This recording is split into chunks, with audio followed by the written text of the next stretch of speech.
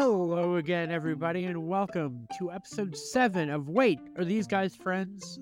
I am Mike. Randy is here. We did take a break. We had mentioned doing a this or that recording. May have technically happened, and while I was editing it, I thought this sucks. Randy, how are you? I'm doing marvelous. I echo that. It did feel very much like we took a telephone survey and put it on, recorded it for 20 minutes. So we're helping the listening public out with that, I think.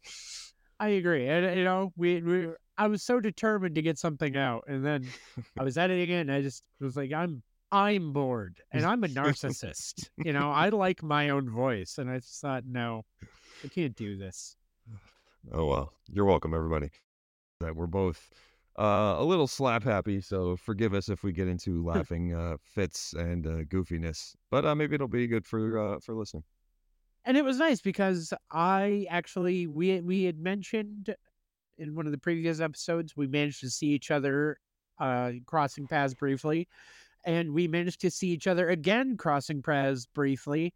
I was coming at the end of a long work trip, and you were kind of at the beginning of a short yet intense work trip. And Well said. thankfully, we were able to have a drink and catch up, and now we're both just dead on our feet and ready to give you that good pop culture content. What a lead in. I want to give the people what they want, which is I'm exhausted. Can we end this and go to bed? And it gives me pause to think, because I actually do have a what did you watch this week? I can talk a little bit about a couple of things. Do you have anything? Were you too intense on your day job, your real life, your work to actually watch anything? The only thing that I watched, and it would have been earlier in the week on Netflix, there was a limited series called American Nightmare about this woman that got kidnapped. This is from 2006, 2007 is when it happened.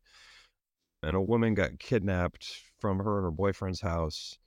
And it was right around the time of Gone Girl. And so this perception was at the forefront of everything. And they just were kind of railroading the boyfriend, even though he had nothing to do with it. And so it's just one of those kind of typical true crime ones that go on. Who's the real villain here? Is it the person that actually committed it, or the police that commit the shoddy investigations and people that are just determined by there? So the interesting watch.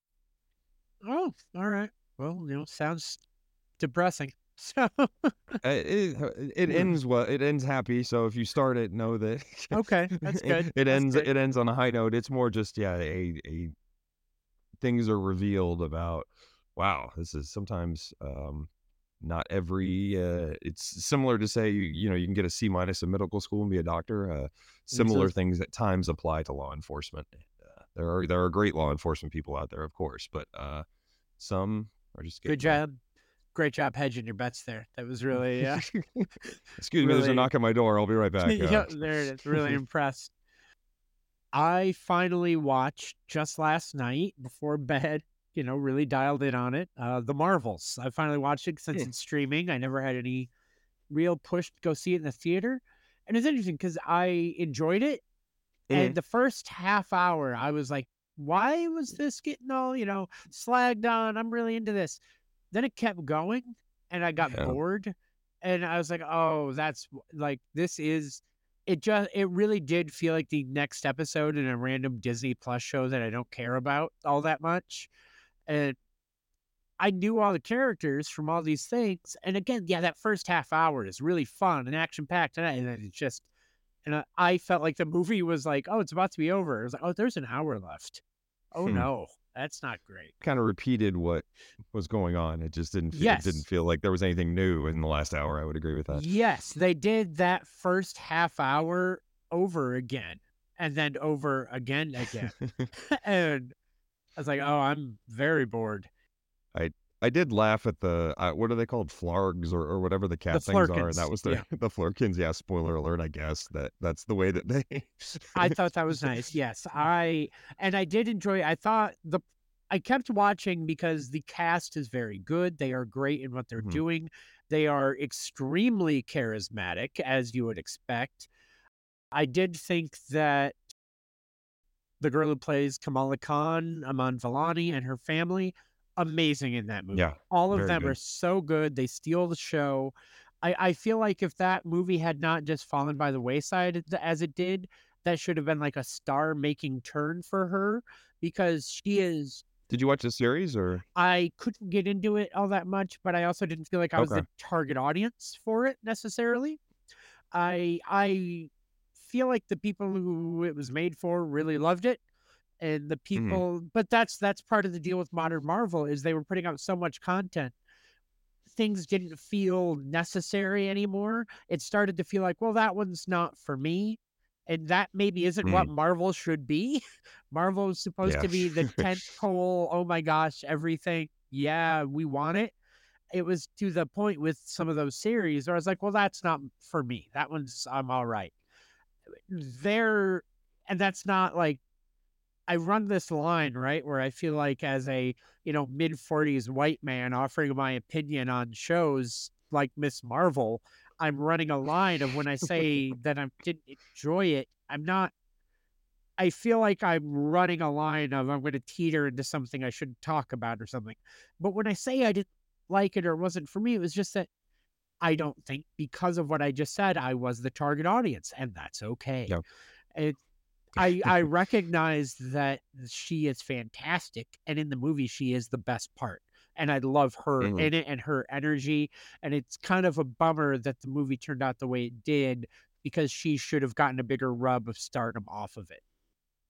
It's more fun in the series, actually, just because they do showcase the family and the girl that plays her best friend and the guy that plays her other best friend are very, very good in the show too. So it's an enjoyable, but it is more targeted as a family watch. I mean, I watched it with my son and my wife, so like, yeah, clearly, it's the end. It was that kind of enjoyable entertainment, but Did it's they they are. I would agree. did they enjoy it? Yeah, Okay. very much so. So Well, it's because sometimes my son is hit or miss on some of that, and he'll tap out after like 2 episodes, but he wanted to know what was going on the whole time. oh, and and that's good because that makes sense for me to know because I'm going to die alone because the show wasn't for me.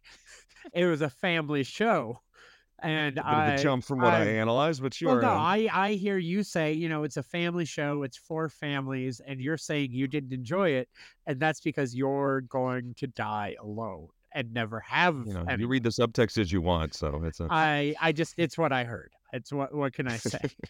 The last thought I'll have on the Marvels was Sam Jackson, fantastic in it, a lot of fun Yep. as Nick Fury, charismatic, entertaining.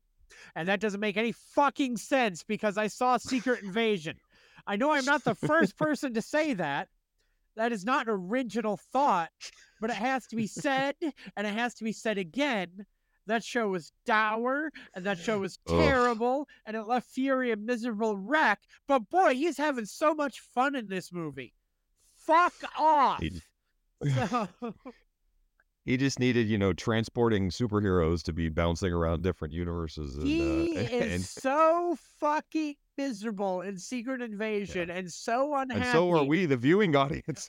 And he's just so and that's supposed to be the same character, I would say maybe a month later at best, because the Skrulls are still kind of a thing in this. And he's just Yeah. like, gee whiz, we're having a good time. Fuck you. Oh God. That's what I took away from it. That's what I took away from it. Like, Oh, coming in hot. what is this consistency of character? Because there is none. This character in this movie felt like Iron Man 2. Like he was just he's like, man, we're sorting this out right now. We're having a good time. Let's make some quips. Fuck off. Yeah. Fuck off. Oh God. I'm fine. I'm fine. You're awake now. I'm awake now. You're right. You're right, actually. I feel better right now raging about the poor characterization of Nick Fury than I have in 2 days coming back from There we go. travel. Okay.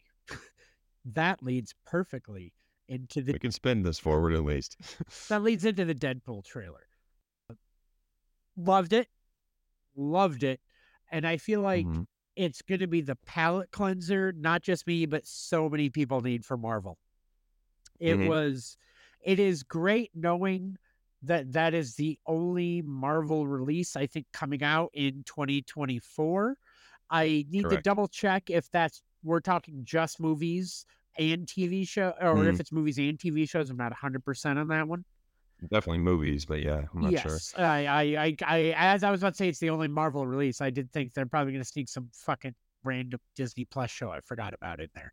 But that said, it is necessary to, sweep, just let's hit reset, right? Let's take a minute. Let's pause and let's have some levity in all of this.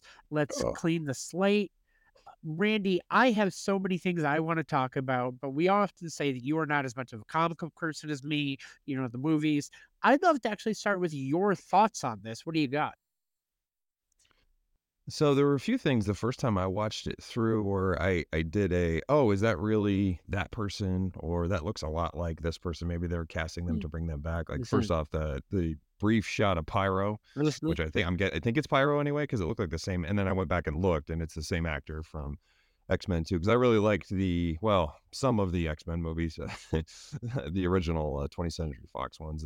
Especially X-Men, the first one and the second one I really The liked. second one is still, I know I should go back and revisit it because it was for a very long time one of my absolute favorite superhero movies ever, especially pre MCU.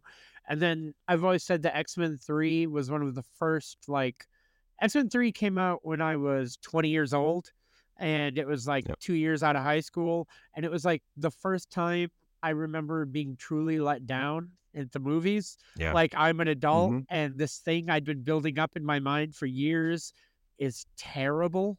Uh, Yeah. and the Brett Ratner of it all, and the Bryan Singer of it all. The fact that they tanked two franchises, really, because Bryan Singer left to go do Superman Yeah. Returns, which wasn't good.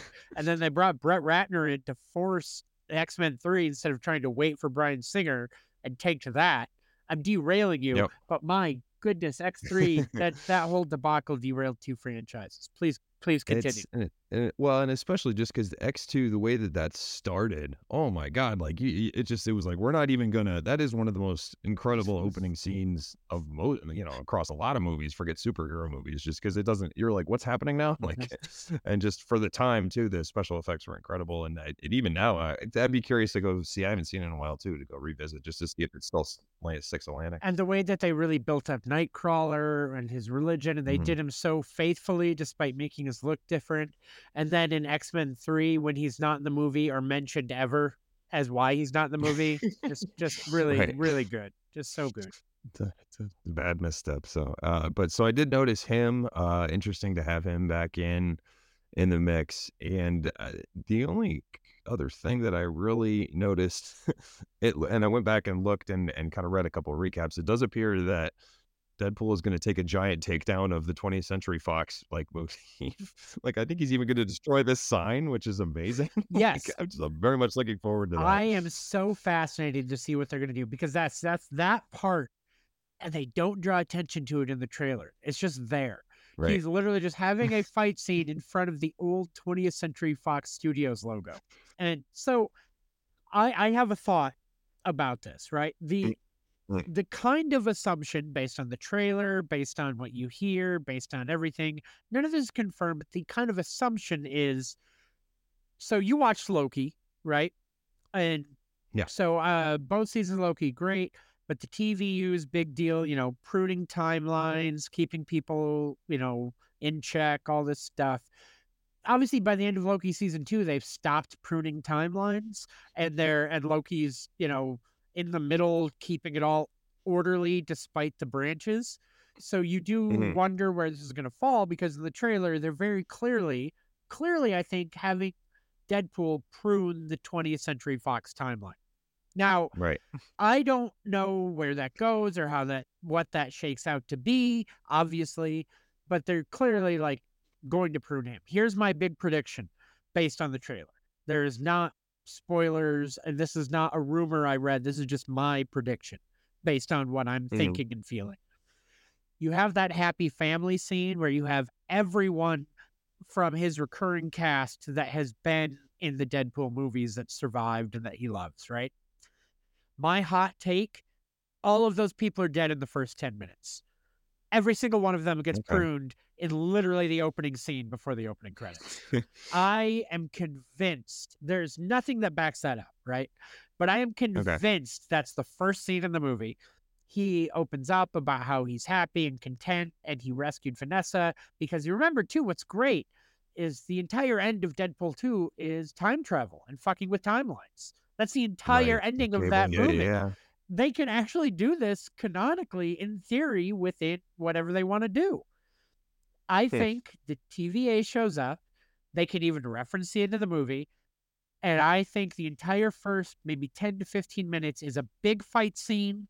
And it's just everyone gets whittled away until it's just Deadpool. And none of that is based on anything. And that'd be super on brand with the movies, right? So I agree. And I also think the first person that gets taken out is Peter, guy from X-Force. Rob Delaney. Yes. I think he's the first one. And he's just, they bring him in and just, and then the last one would be Vanessa for emotional reasons, obviously. And I didn't look at it frame by frame, but I'm blanking on it. The lucky superhero. She's not in that Domino, scene, right? Well, let's you and I find out correct. together in a part that can be trimmed out for timing. We don't need to include this part, but now I really just want to try it again. You and I can do this together. Let's watch it together. Okay, listen. You and I hanging out, watching trailers together. Do you see it? Oh we my figured God, it this out. is After crazy. all the times yeah. you lied to me about Joe Pesci, we figured it out together. All those times. Who's it? I'm trying to see. Who's in this picture? That's the other question. So is it clearly the same? Everybody that's at the party, right? Colossus, Blind Al, Yukio, Negasonic Teenage Warhead. Who's the guy with the fucking beard? I don't remember him from either movie. The bald guy with the white beard that's in the party scene. Oh, he's from the bar. He's from the biker bar, from the assassin bar. And I'm telling you right there, he is there representing the assassin bar because they're not hiring TJ Miller back. That's for damn sure. He ain't TJ Miller ain't happening. No. That character would be TJ Miller if TJ Miller hadn't TJ Millered himself. That's exactly what that would be. Yeah. Negasonic, Dopinder, Peter, Colossus in the background, biker guy from the assassin bar, and Vanessa. Yep. I keep calling her Vanessa. Is her name Vanessa? What the fuck is her name? Is that her name? Maybe. Vanessa, I still only yes. think of her as from what was the Showtime show where the guy turns. I'm blanking on it. You did great. Continue. Great. Sounds fantastic. I'm really impressed. It sounds like an amazing show. It's awesome. Very memorable. I think of her from her 2 seasons as the lead alien from the remake of V on ABC a few years ago. And I was doubting that her name was Vanessa, even though it is, because Vanessa is also the name of Kingpin's girlfriend in Daredevil. So. Oh, okay. I want to dial back. You see this bald person right here? My gut reaction is that that's a fake out, and that is still actually Patrick Stewart, because he has shrunk it and gotten older and narrower, and I'm convinced that's still him, that they're trying to make it. That's not the bad guy like they're speculating? I think everyone's trying to make us think that that's Cassandra Nova, which is in the comics his female evil twin. I think it's going to be a fake out. I think it's still going to be Patrick Stewart. And there's nothing to back that up except for the fact that, like, he's just gotten really tiny and old. And I'm like, it's still Patrick Stewart. I see it. Because they were saying that the Crown's Emma Corrin is confirmed to play a big role in the film, and I think that's I've heard that too. It's probably her. There's this part of me that thinks they can't do it without him, and they've had him in here so often that to me it almost makes sense. Yeah. What do we think's happening there with all the debris? Is that anything we recognize? Is that anything we know? Because it doesn't look like it to me. But actually, there is some talk that smoke around the guard is in Loki. Do you remember when they go to like the thing at the end of timelines? Yes, that's it. Yes, which that tracks. I could see that. There are a lot of people, myself included, that when we first saw the guy with the mask and the hood, it's like, oh my God, is that Dr. Doom? I do not in any way think that is Dr. Doom. but I Sure. would love it to be Doctor Doom. I doubt it, or some variant of Doctor Doom, if not the Doom that we all think. I think it would be hilarious if they. I'm convinced there's going to be more cameos than just Hmm. Wolverine and some Marvel people, and obviously Wolverine's not Right. a cameo; he's in the fucking title. He's going to have a big role, but I'm convinced there's going to be so many more cameos, and I would love it if it's not just the X-Men movies. If they could wrangle in Ben Affleck Daredevil, if they get like a Jessica Alba Oh, that's a Invisible good Woman, or Chris Evans. hear me out. Here, yes, I was just about to say, hear me out. How amazing would it be if they get Chris Evans for this movie, but he isn't Captain America? Oh He's my the God, Human Torch from that'd be those shitty tremendous. Fantastic Four I was movies. thinking about this just because I had read the hints apparently at Secret Wars here, and I know that's the plan. I think for Phase 6 or something like that. But the Fantastic Four movies, plural, but the first one, I did not think was very good, but I thought the guy who played Doctor Doom was pretty good. The guy from Nip Tuck. So if they could have a way to kind of off him, like he comes in and I'm like, oh my God, it's Doctor Doom, but then the real guy who plays Doctor Doom offs him, that would be a funny take on it. My take on those 2005 to like 2007 Fantastic Four movies is you're right. They're not very good, but I actually thought the casting outside of Jessica Alba was very good. Jessica Alba was cast because she was hot Yeah. both as an Right. actress and hot as a person in that era. There's a reason why she's randomly in her underwear in those movies out of Right. nowhere when she's the Yeah. Invisible Woman. Why would that happen? It wouldn't. But I've always thought that those people were let down by the era, not just the material, but the era, because they were in that era where they were scared to embrace a Hmm. comic book movie still. It was that post Spider-Man, pre MCU era where we Yeah. got a lot of trash. And that they were scared to take the conceit of a comic book to its natural conclusion, and they always had to hedge their bets. And that's the same thing with Victor Von Doom in those movies and Doctor Doom. Is you're right. He would have been such a good Doom, but they couldn't commit to all the aspects of him being Doom the way Hmm. you would want him to be Doom. And the movie kind of suffers because of it. If he could have cut loose as a real Doom, you're right. I think it would have been even better Hmm. because he is very good. So the pyro thing that you mentioned, that part. So I did the same research. I did not recognize him at all the first time. The first time I Hmm. had no idea who the fuck that was. And then it was like, yeah, that's the guy from X-Men 2 and 3. And that makes sense because he was a teenager or early 20s at the time. It's been a while. He has aged. Yeah. Not that he's aged poorly, it's just Sure. time ravages us all. I'm so excited. And it's two thoughts at the end of there for me. The font and the title totally popped me because it's the same font as the actual Deadpool and Wolverine comic book. It just stirred something in me to see that in an That's cool. actual trailer. It also made me want a Deadpool and Spider-Man movie, as I Mm. loved that run of comic books. I've I can't really think as to if I've read a solo Deadpool run. I've read almost all of his team up books: Deadpool and Cable, Deadpool and Spider-Man, Deadpool and Wolverine. They've all been fantastic. I have read his Night of the Living Deadpool zombie series, and I've also read his Deadpool Kills the Marvel Universe miniseries, the first one, not the second one. Those are very good. Seeing that font there and like that logo as I've seen it printed, I was like, ooh, squeal. Nice. That I also good bit for the trailer not showing Hugh Jackman as Wolverine at the end, Hmm. but I also feel like that would have played better if they had not released full photos of him in costume during the actors' strike to Sure. keep the hype up during the delays. Like if there had been no delays, I don't think we would have gotten any photos. It was Mm. they needed to keep this in people's minds. What a tease, you know. I know exactly who and what that is, but it looks fantastic. I'm very excited. Marvel needs this both creatively and I think as a hit overall, considering what's happened lately. Yeah. Palate cleanser of sorts for sure. Exactly.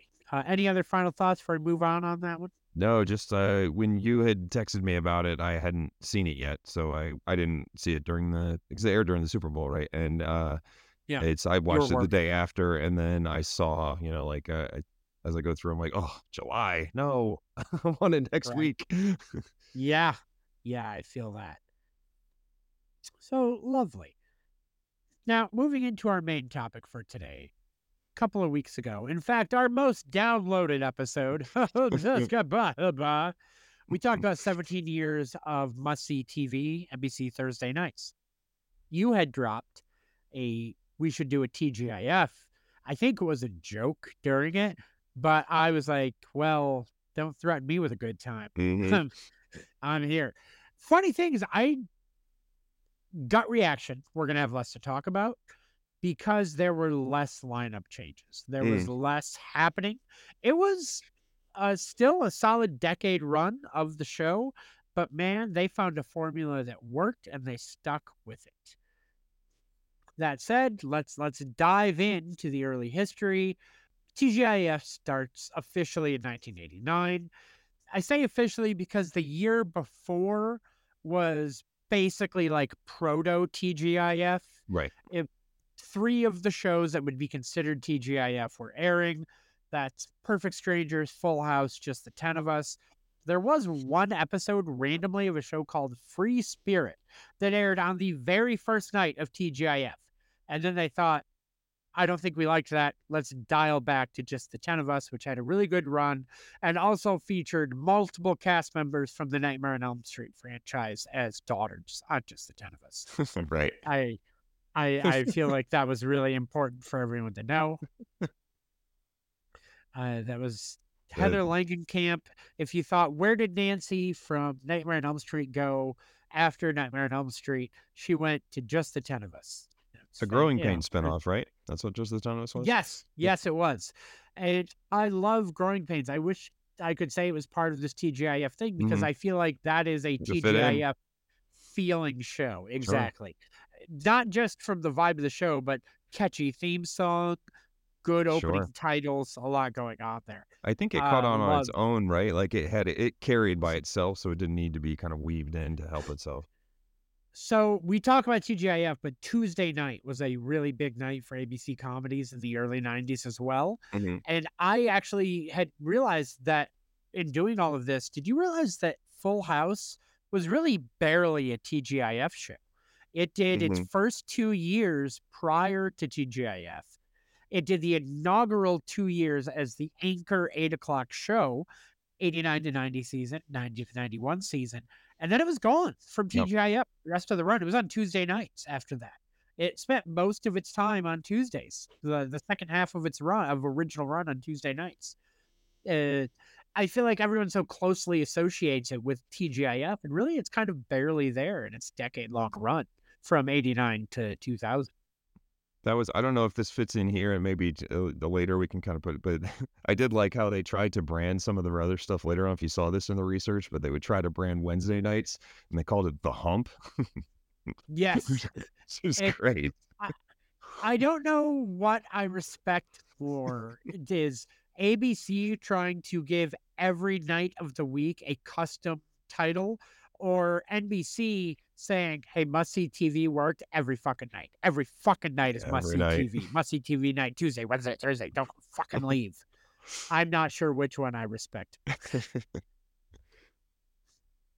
Moving to, so the original show, or the original lineup, 89 to 90, Full House, Family Matters in its debut season, Perfect Strangers, which I adored as a kid, and then the single episode of Free Spirit, Just the 10 of Us. Thoughts on that first year? Any shows you want to dive into immediately?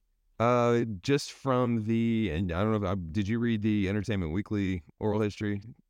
Because there's a lot. I did not. Oh, okay, there's a lot of cool. Please hit me. There's a lot of cool stuff in there that breaks down kind of just the feel of it, the mindset behind it, how they wanted to build the interstitials between each of those shows. The idea was the family sit down basically for 2 hours straight, and they were amazed at how it started to develop, and they would get 90% retention, which is unheard of, from 8 to 8:30 to 9 to 9:30. It's usually there's a giant drop off. We talked about in must-see TV, just even 8:30 sometimes would get that, but not always.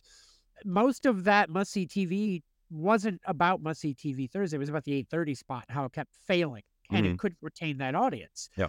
TGIF did not have that. And you note the interstitials. I did read that the interstitials, which were always a big part of it, started on Tuesdays with Perfect Strangers. Mm-hmm. When Perfect Strangers came to Fridays, they brought the interstitials with them. The first TGIF officially branded was Full House, because I have that promo here on YouTube and I'm going to play it. This is on YouTube, first official ABC TGIF footage. Okay. Let's enjoy these 20 seconds together. Show Full House. Then we'll premiere a new show called Family Matters. Right, then after that, premiere Perfect Strangers and a special sneak preview of Free Spirit. Yeah, you see, it's about this really good-looking housekeeper. She's a witch, you know, so she's got that going for her. There we go. And then it goes right into Full House. Yeah. Here's the takeaway from that for me. That's all fine overall. Dave Coulier absolutely is doing his Bill Murray from the Real Ghostbusters there, to the point where he dives into a Caddyshack line at the end. He's got that going for it, which is nice. All he's doing in that voice, that is not a goofy voice. That is his Peter Venkman from the Real Ghostbusters. Like, you motherfucker, you only had a few bits you knew how to do. Yeah. Come on now, cut it out. Oh, so the other thing, and just that I noticed from that oral history, and there's a few other things we can weave in, but specifically from that first season of Family Matters, and this is important because it shows Family Matters kind of skyrocketing, that obviously a wholesome show that tackled a lot of good family themes that people could feel good about and laugh along with. But originally, Steve Urkel, obviously Jaleel White, was just a ancillary character. He was just going to kind of show up and do whatever. And on the day of that taping, when it kind of blew up, there was a frat. So Jaleel White talks about this. There was a frat that was in the studio audience, and every time he came out, they would be like chanting like Urkel, Urkel. And when there weren't scenes with Steve Urkel in it, he said they were like yelling out like, "What is this shit? We want the nerds." And so he was like amazed at that kind of reaction. And he said that, all right, they taped this on a Thursday or a Friday. And then, he thought it was just going to be a bit part. He was still in, public school or wherever he was going to school. He went back to school on Monday. They pulled him out of school that next Monday to be like, yeah, you're coming back to this show for an extended run. And here we go. And then Urkel Mania took off. Yeah. And I know a lot of that, not from reading the article that you read that was clearly well researched and has a lot of interviews and valid points. I know that from that Key and Peele sketch where right. where Jaleel White is essentially a crime lord and threatens Reginald Vell Johnson playing Carl to just stay in line. Amazing. And don't fuck this up. Yes, that was, I imagine, a real that was just like documentary footage in my mind. Mm-hmm. So I'm really fascinated by this Free Spirit show, simply because it was, why did it only air an episode? I guess they would probably never thought that they were going to do anything with it there, because they do say it is a special preview. I was also looking at I just briefly kind of clicked on it. It didn't look like it fell under the Miller Boyett stuff, I think. So maybe it was a different production company or something like that was just kind of left over from something else. And they're like, oh, well, we'll kind of just grandfather this in. Yeah. Only lasted an episode, so. Yeah. Those Miller we got the special sneak preview, and that was about it. It makes me laugh too, because I know there were other shows on TGIF that you do associate with TGIF, but those Miller Boyett productions, it's not just the style of show, it's the visual look of the show, right? Sure. It's not the content, it's the theme song, the text, every opening credit, big chunky yellow text. Yep. Every single one. That is our font. That is our shit. Don't forget sweeping scenic of insert city here. Yes. 100%. And that every single one of those themes is a fucking banger. Oh, it's true. They knew how to do that. All right. So the first season, obviously, that's great. And I believe that is, I want to confirm, did just the 10 of us, was that their last season? Or did they simply move to another night? That was their last season. Okay. So the first official, even though they were there for the proto seasons before it, they only did one TGIF year, but they were kind of there before that. Gotcha. Second year TGIF, 90 to 91. Full House. Family Matters is for the first half of the year. Then Dinosaurs. Perfect Strangers, then Family Matters for the second half of the year at 9 o'clock, then Baby Talk, and then Perfect Strangers second half season at 9:30 after Family Matters. Right. Nice little switcheroos there for everything as they get dinosaurs into place. Okay. Which, as a kid, I loved dinosaurs. I can't talk about it. We're gonna dive in. I was prepping. I was like, am I gonna tell this story or not? I am gonna tell this story. I have a weird relationship with the show Dinosaurs. Okay. I've always thought it was a bad reaction to a medication. I had like a panic attack as an 8-year-old at after school daycare. Mm-hmm. I flipped and like I was like hiding in the school cafeteria with a baby Sinclair stuffed animal. That was the only thing that I would let near me, and I had to call my dad and he had to take me home from childcare. Mm-hmm. And it was so weird, and I never had anything like that happen again. And I was taking like an amoxicillin type thing at the time. Mm-hmm. We all kind of thought I had like a bad reaction to it, and I don't know what it was, or I just went insane and the pressure of being an 8-year-old got to me. I don't know. These things happen, Randy. Well, how old's your son? 11. So around the time he was 8 or 9, did he have any panic attacks in the He didn't. He's cafeteria? allergic to amoxicillin, which is weird. So, Oh my God. Oh my God. He was spared. This all makes sense now.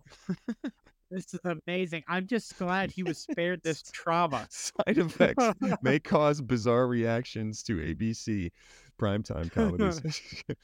When I think of the show Dinosaurs, I don't think of what was probably. I can't say.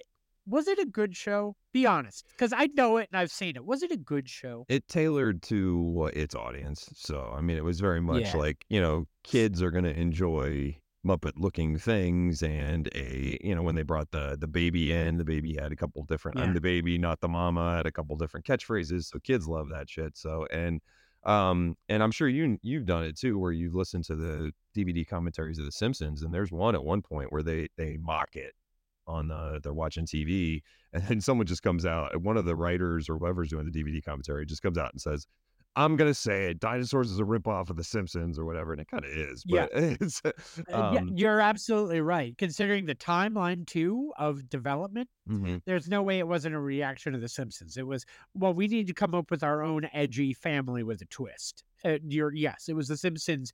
There are certain things that happen when a pop culture revolution happens, and that always involves rip-off shows. You had it after Friends. You had it after the Batman movies when superhero movies, that first wave of really shitty superhero movies. In The Simpsons, it was, let's try to do edgy families. Right. And that isn't just cartoons. It was any variety that they wanted to try. And Dinosaurs is definitely one of them. I remember it favorably. I remember, I was 10 or whatever at the time, so I remember watching it and enjoying it and quoting it with my friends and stuff like that. So it served its purpose for the people that they were trying to get to watch it. That said, because I don't think it will necessarily, in the next few years of talking the schedule, if we come back to it, it does have a ballsy finale. If you've never seen it or aware of it, they really go for it. Right. Is it the comet or whatever? And they're just. It's over. It's the Ice Age. It's the Ice Age. It's it's Earl, and they really lead into global warming and a lot of environmental topics. And I don't know if I don't remember the show well enough, and in the last years they tried to go for it, or if it was, we're getting canceled, let's go for it in the last one. Yeah. But they really hammer home the environmental stuff, and Earl causes global warming, and an Ice Age happens, and it's all of the dinosaur family in their home going, I'm sure it'll all work out, as they shiver in the cold. It's dark. Oof. It is dark. The other thing I remember about it is, and another speaking to that, is that Robbie gets, there's an episode where he's battling with people that are assured that the earth is flat. And he goes back and forth. And so he gets punished by the courts or whatever. And he says, my sentence must be, you have to walk me to the end of the earth. And they just walk all the way around the earth. It's one of those things that without realizing it, you're bringing up kind of a shot at people like that. It's interesting. It's good. So looking at that year, and I am stunned, I say, to see this show, not just at the 1991 season, but the 91-92 season, because one, I remember it clearly. I don't remember it being good, but I remember it clearly. Baby Talk. Oh, Do yeah. you remember Baby Talk? It was Look Who's Talking. It was Look Who's Talking. And it wasn't just Look Who's Talking. It was Look Who's Talking from some of the creators from Look Who's Oh, Talking. wow. Okay. But there had been a show that was on until 1986 called Look Who's Talking. So I wow. don't know if because of that, they're like on TV that was too recent, or if they just wanted to differentiate themselves enough, or if they thought the TV show audience was too fucking stupid. Who knows? But they called it Baby Talk. Wow. And you know who was in Baby Talk, don't you? George Clooney. Yeah. Yeah. With the voice of Tony Danza as the baby instead of Bruce Willis, because, you know, TV budgets. I get it. Sure. And when I say it was from the same creative team, it was basically Amy Heckerling, you know, of Okay. Clueless and Fast Time at Ridgemont High, who had a lot of input on Look Who's Talking and had directed the original movie. She helped to create the characters for the show and helped to direct those original scripts. But also, it wasn't Look Who's Talking. Shut the fuck up. It wasn't Look Who's Talking. It was Look Who's Talking. That was, I do remember that. I'm looking on the side here that at times I will sit there and I'll go to myself, I like bread and butter, I like toast and jam or whatever. And I'm like, that was the beginning of it. And I'll sit there and I'll go, that was the beginning of a show. What show was it? It was indeed the theme song to Baby Talk. And listen, if you need to look any further, that this was the store brand Look Who's Talking. And Look Who's Talking, it was Baby Mikey. And in Baby Talk, it's Baby Mickey. So they are not hiding that very clearly. So moving on to, did you look at like the actual programming block on like Wikipedia? Mm-hmm. Do you see the Hi Honey, I'm Home that aired in the summer of 1991? Do you remember this show? I have no idea what that is. I remember it because I remember being so angry at it, because we have talked about in other episodes how big of a like old sitcom Nick at Night person I was. I watched a lot of Nick at Night. Randomly, one night of the week during this year, they would not actually air any old sitcoms. They would air like 2 episodes of Hi Honey, I'm Home, which was sponsored. It was like developed by Nick at Night, aired originally. It would air first on TGIF. Then on Sundays, it would air on Nick at Night. Okay. And it was a fake 50s sitcom. It was Pleasantville. It was the 50, and it wasn't when I say it was Pleasantville, I mean that sort of a concept, because Pleasantville is really good, and this wasn't. It was a 50s sitcom family gets canceled, and they move into the suburbs in the 90s. It was like kind of doing the Brady Bunch movie, which is also good, before the Brady Bunch movie. So great concept, I guess, in theory of what they're trying to go for. Terrible execution. Okay. The only thing that's worth noting is the like attractive blonde, you know, preppy, popular daughter played by Julie Benz, who would later go on to be Rita on Dexter. So, oh, okay. There you go. So when we talked at this at the beginning, I said I feel like we're going to have a lot less to talk about because there's a lot of consistencies and schedules. Mm-hmm. When you move on to the 91-92 season, Family Matters is still there. Perfect Strangers is still there. Baby Talk fucking is still there. Dinosaurs is still there. There are 2 new shows, and one of them is big. At 8:30, you get what becomes, in my mind, another TGIF anchor show, Step by Step. Okay. And I love Step by Step. Hot take of the classic, like, Miller Lambert, of the classic Miller Boyette themes, my favorite TGIF theme song. Take that over Really? Full House. It is. I can't go with you there. I'm Perfect Strangers all the way, but I love Perfect Strangers. That is a great theme. I love Perfect Strangers.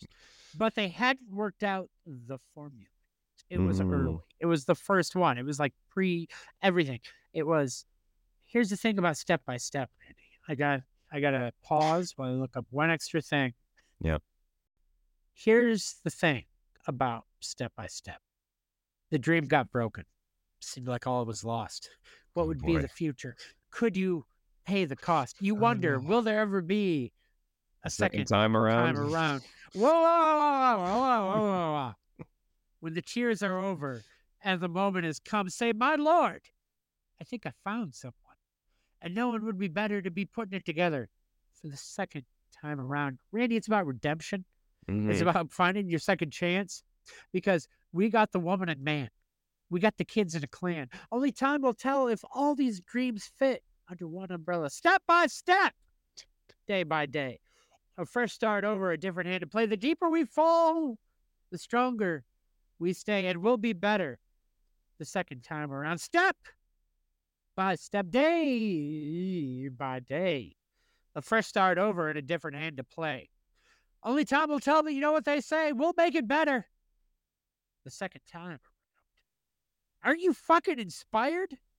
All I could think of is the glasses kid sneezing in the popcorn and going down the roller coaster while you're reciting that. Fuck you, man. That's good shit. I don't care. That being said, let's I mean, Family Matters theme is pretty good too, man. Like hang there's on. a I gotta lot of bring good these ones. all up. I'm gonna bring these up, and we're gonna compare dramatic readings since I can't play the songs legally and have this episode go out. Like we've already pushed our limit with some audio in the past. I want to see. Can I do? It's a rare condition this day and age to read any good news on newspaper page. You are not selling your themes, sir. I'm trying. Well, I'm doing it from memory. I'm not reading it. Okay. I'm trying to see if my I can bad. do it without. Yeah. I mean, first off, great. I didn't realize that's you were going for. I just Yeah. thought you were like giving it the most listless reading of all time, and I was really disappointed in you. No. I now recognize what you were going for. Gotcha. Sorry, please continue. I'm listening. I've got the lyrics here. I have to look Go up the for it. rest of it now. Actually. No. I want to see. Start over. I want to see how far you get. Okay. I think I'm gonna miss that second part. So it's a rare condition this day and age to read any good news on the newspaper page. I don't know. It's something of a grand design. Yes, you are right. Love and tradition. Love and tradition of a grand design. Some people say it's something harder to find.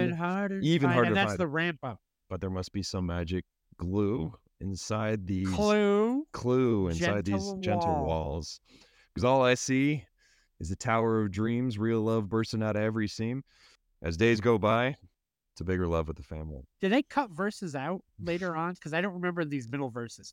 I think they would do those on like when they would have those ABC shows where they would preview the shows. They would that's when you would hear the whole thing. Or these were like for like ABC upfronts and stuff like that. Yeah. They would play it at kind of like how you never heard the whole Cheers theme, and those like middle verses are Right. fucking weird, which I still love.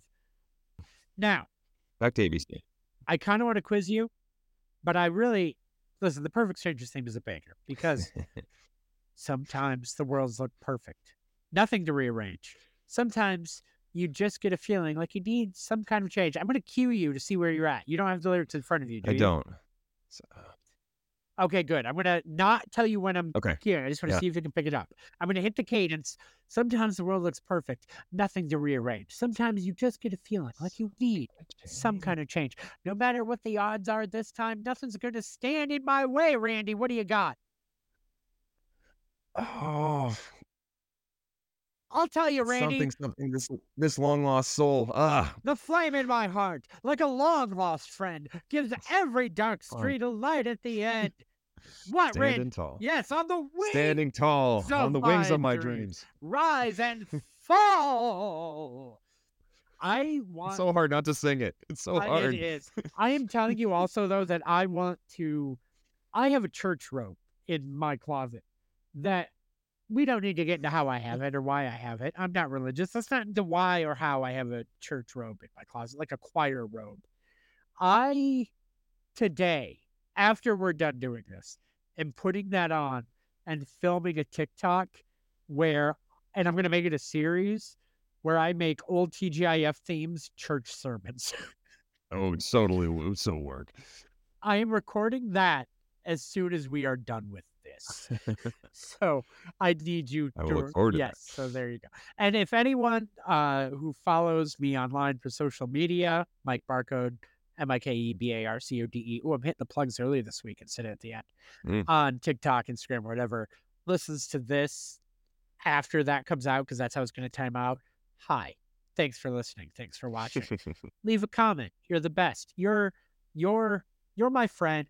Not in that you're my real friend. Please don't talk to me in real life. You terrify me. But you are my social media friend, and I appreciate your support. But also you terrify me because stranger danger.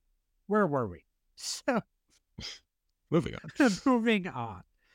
I don't know the show Billy. Do you know the show Billy that aired in the 91-92 season? It's the one outlier.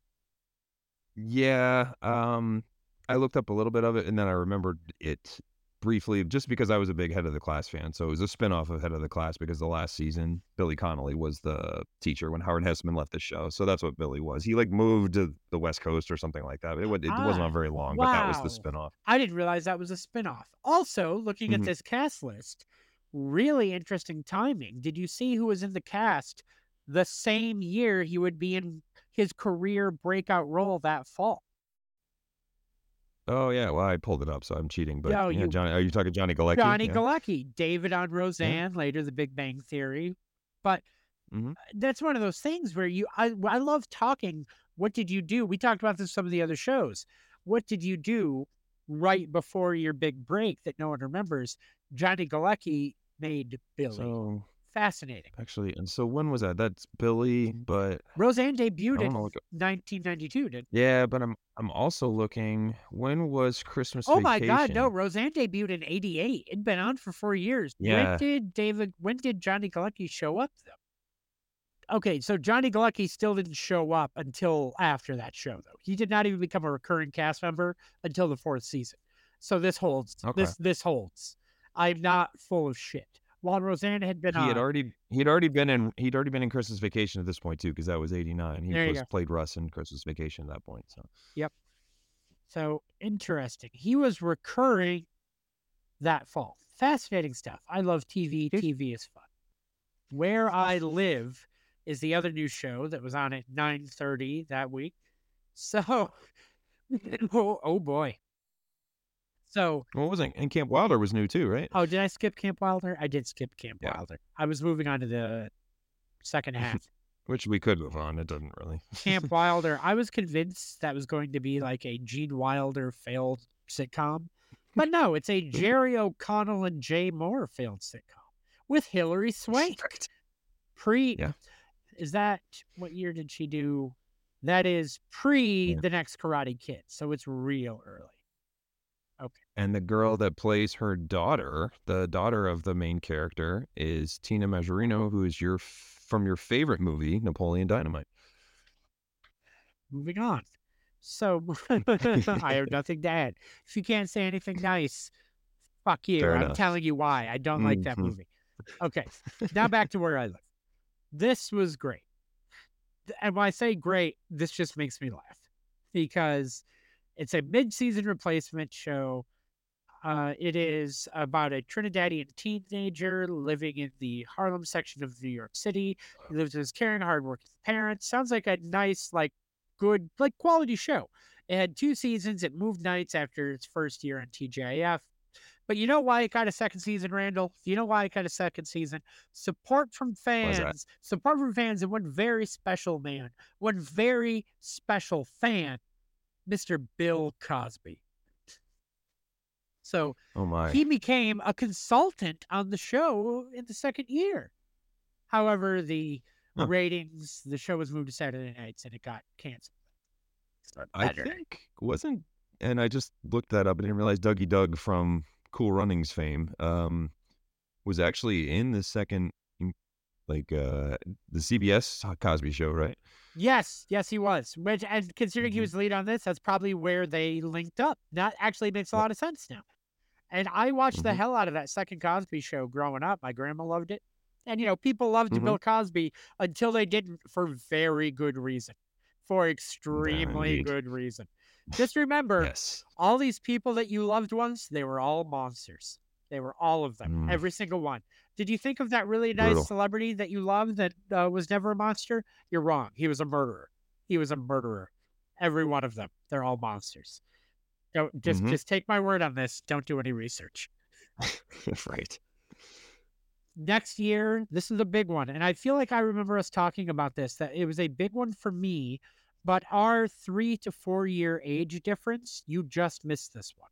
Like, correct me if I'm wrong, but it's kind of like how growing up, I had a lot of friends who were into the Power Rangers, but I just missed the cutoff where I didn't care about the Power Rangers. Yep. This next show, huge for me. You don't care. Boy Meets World. You're absolutely right. Yes. So Boy Meets World debuts in the 93-94 season. It becomes the 8:30 show. It becomes a staple of TGIF. You get a pretty good lineup for the next 2 years.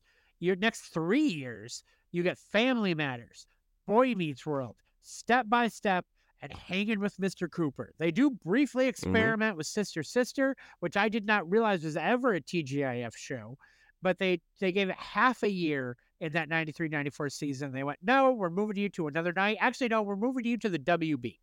We're moving you to the WB, and we're going to stick with Hanging with Mr. Cooper.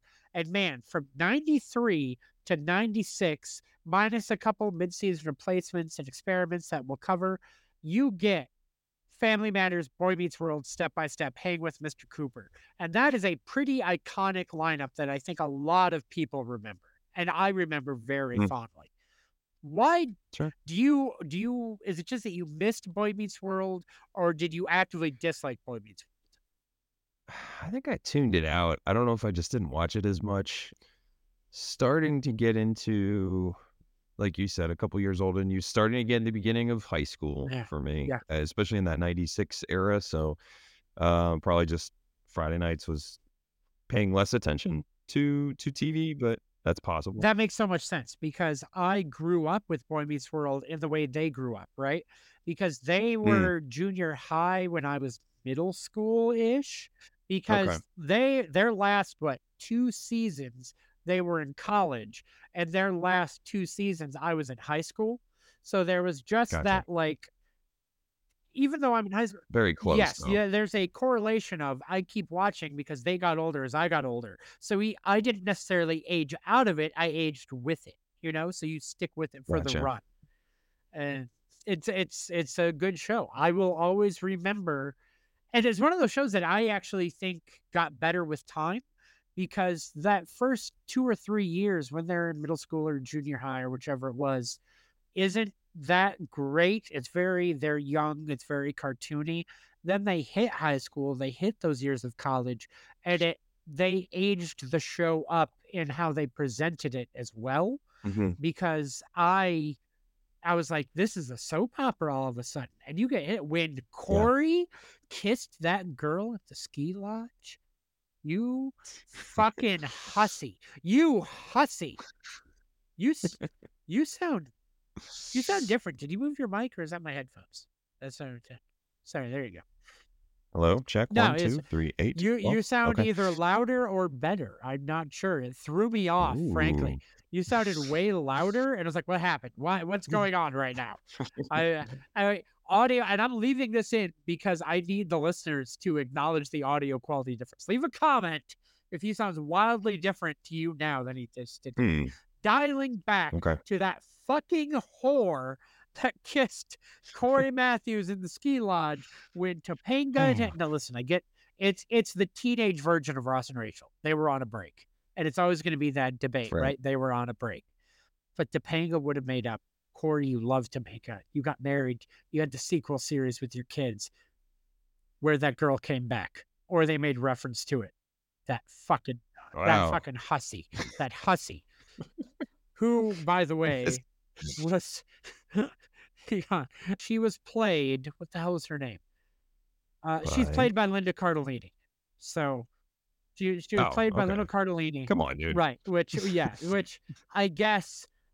Nothing against Topanga, but I mean. Oh, so you're sitting here saying you'd break up your marriage for Linda Cardellini? He didn't do that. No, Come I'm on. putting you on the spot.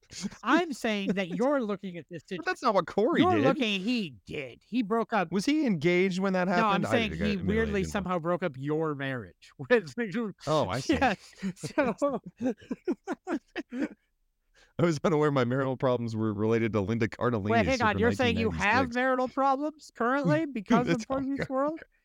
Randy, hang on. I want to put on my No, I don't. that- Please my stop. glasses. I need to put my glasses. I'm wearing contacts. I'll switch them out so we're dramatic. I want you. Unfortunately, this will not get edited out. It For will the not. record, I do not. Randy- You'll edit this out. Randy, does the wife listen to the podcast? Because she's aware of it. We've talked about that. Has she listened to a single episode yet? Are you going to cut in the, well, it's a bit of a redemptive arc like you did for the, when I Oh, I forgot about horribly that. like other things? I forgot about. No, I promise no fake audio. You've incriminated yourself enough with the real audio. Don't you worry Very about much so. how you're married. Moving on. Guys, you didn't answer. Does she listen to the podcast? Has she listened to it at all? No, has not. But Jabba no bother. Sorry, that laugh makes me think of Return of the Jedi. I was going to Jabba no bother. All right. Folks, remember when we warned you that we'd get slap happy? I think we're there. Jabba no bother. Where were we? Boy Meets World. Anyway, did you watch Hang with Mr. Cooper, or had that one escaped you as well? I did. Okay. I liked hanging with Mr. Cooper's. I don't know if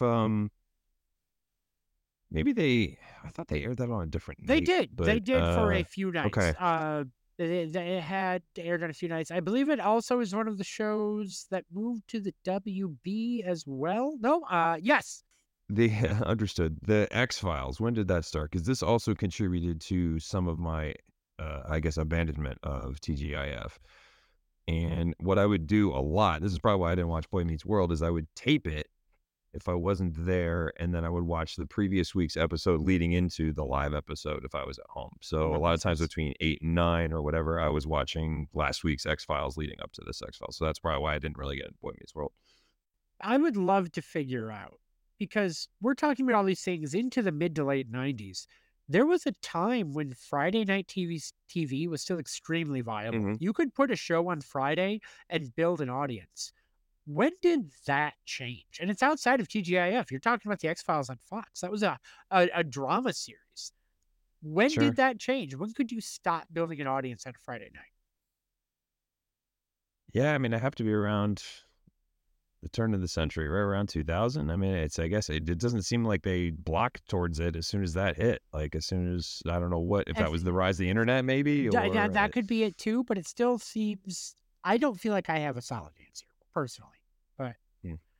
But the only other show that aired in that gap that we're talking, or that 3-year series that we're talking about, where the shows didn't change much, was a show called On Our Own. And it has yet another actor who has never had any controversies, who is universally beloved, Jussie Smollett. And he's never had an issue. Interesting, the entire show starred his entire family, if you look at the cast list. Right. Very odd, but good for them.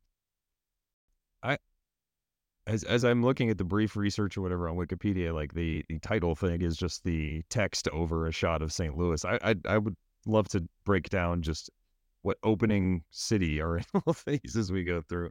So funny. Here's my take on why this show failed without ever having watched it. You know why this show failed? You were looking at Wikipedia. Font. Look at that font. Mhm. The font's wrong. That's not a TGIF font. It's true. That's not. What is, They're adding some green into it. It's weird. what is this horse shit? You had made that a yellow block text font, 19 seasons minimum. Minimum 19 Yep. seasons. All right. Moving back. So we are already into 95, 96.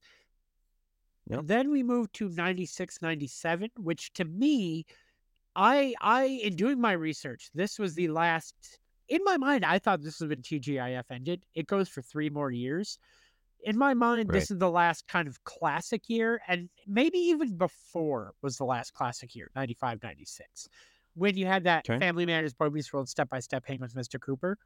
You get 96, 97. You still have the anchor show of Family Matters, which I guess Okay. as long as that's there, it's probably still TGIF, right? Then you get Boy Correct. Meets World for half the season at 8:30. The first half is Sabrina the Teenage Witch, which is a smash hit. You cannot deny Sabrina the Teenage Witch was a big deal, was a big hit. I watched it. A lot of people watched it. I don't know if you watched it. Again, it could be an age thing. But that was, Mhm. it did its first half on TGIF before its next half was on the WB. And I don't need to backtrack that. I've double checked it already, verified. It went TGIF, Okay. TGIF ended, and it went, we're going to the WB. Gotcha. So then it had, this was not good. The debut season of the Clueless TV show, which Right. after TGIF, Bomb, yeah, right? you think it did. However, after that first season, it moved to the UPN. You just forgot about it. The debut of UPN okay. happened. It got 2 more seasons on UPN, which I did not expect. Wow, okay. Then Sabrina filled that in for the second half at 9 o'clock. And then you had the second half. They did a lot of shuffling, right, this year. If you look at Family Matters at 8 o'clock, at 8:30 throughout the season, you had Sabrina and Boy Meets World. At 9 o'clock throughout the season, you had Clueless and Sabrina. Then at 9:30 throughout the season, you had Boy Meets World, Clueless, and Step by Step. Okay. So Step by Step still hanging in there, but it is the end of Step by Step. It's I'd nearing say those its kids were getting older, weren't yes, they? Like, well, who'd you ride with? Who was your favorite kid out of all those? got to look up all their names again here. I probably would have wanted to ride with Dana, even though she would have insulted me. Family Matters ends at the end of 97. Then you have Sabrina the Teenage Witch. Again, big hit. Well, it didn't is the it new didn't ending. end, right? It went to CBS, right? Did it? Did I miss I that? think it did for at least a season, yeah. Yeah, it was weird on CBS. They like leaned completely into super surreal stuff. Did. I Oh, missed and there's that one of entirely. there are two of the greatest episodes of Family Matters ever, and I will get into this where the Halloween episodes where Urkel creates a doll that gets possessed. I and then- remember that one. Oh, it's so good. That was a It's CBS not good, but it's episode? so good. I'm pretty sure, yeah. The finale was a 2-parter where Steve goes into space, which I also remember. My goodness. I don't know if I remember these episodes from first run on CBS, because obviously that show has been in reruns for a very long time, played in a lot of arenas. But that's fascinating. I didn't realize that. Wow. Yep. Anyway, Sabrina becomes the new anchor show. The only show that kind of is from the old guard, I feel like, is Boy Meets World. There is a show called You Wish, which I do not recall. Doesn't have anyone that I except for Jerry Van Dyke as a genie. Jerry Van Dyke in the show Coach, also on ABC. There is a show, however, I do remember, and what fascinates me is the pedigree of this show. The show Teen Angel. Did you do any research on the show? I didn't. But... I'm so glad you didn't, so that I could break this to you.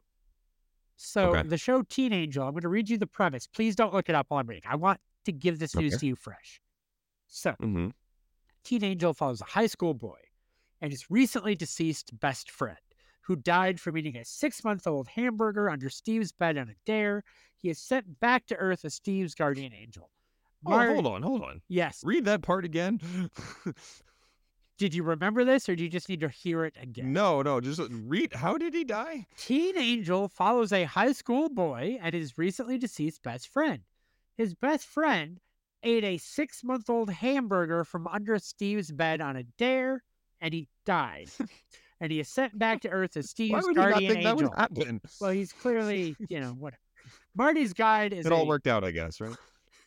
Marty, the angel, has his own guide, which is a disembodied head, who identifies himself as Rod, God's cousin. A running gag throughout the series is Rod is often mistaken for God himself. Oh my. So, Marty, as a supernatural being, would frequently break the fourth wall. For instance, prior to the opening credits of the episode Grumpy Young Man, Marty explains the absence of Steve's mother and the return of his father to viewers within the show. It was canceled after only 13 episodes. I'm sorry, no, that's You Wish was canceled over only 13 episodes. Teen Angel was canceled after 17 episodes. Oh, big time. It has Maureen McCormick from the Brady Bunch as the mother of in the show. Jerry Van Dyke moved over to this show after You-ish was canceled to do the last 5 episodes. There's a decent amount of that across TGIF. Ron Glass played Rod God's cousin.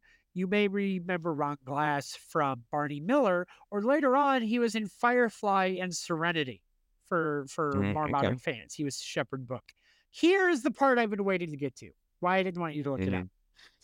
The creators of this show, executive producers and showrunners, are Al Jean and Mike Reiss, who show ran seasons 3, 4 of The Simpsons.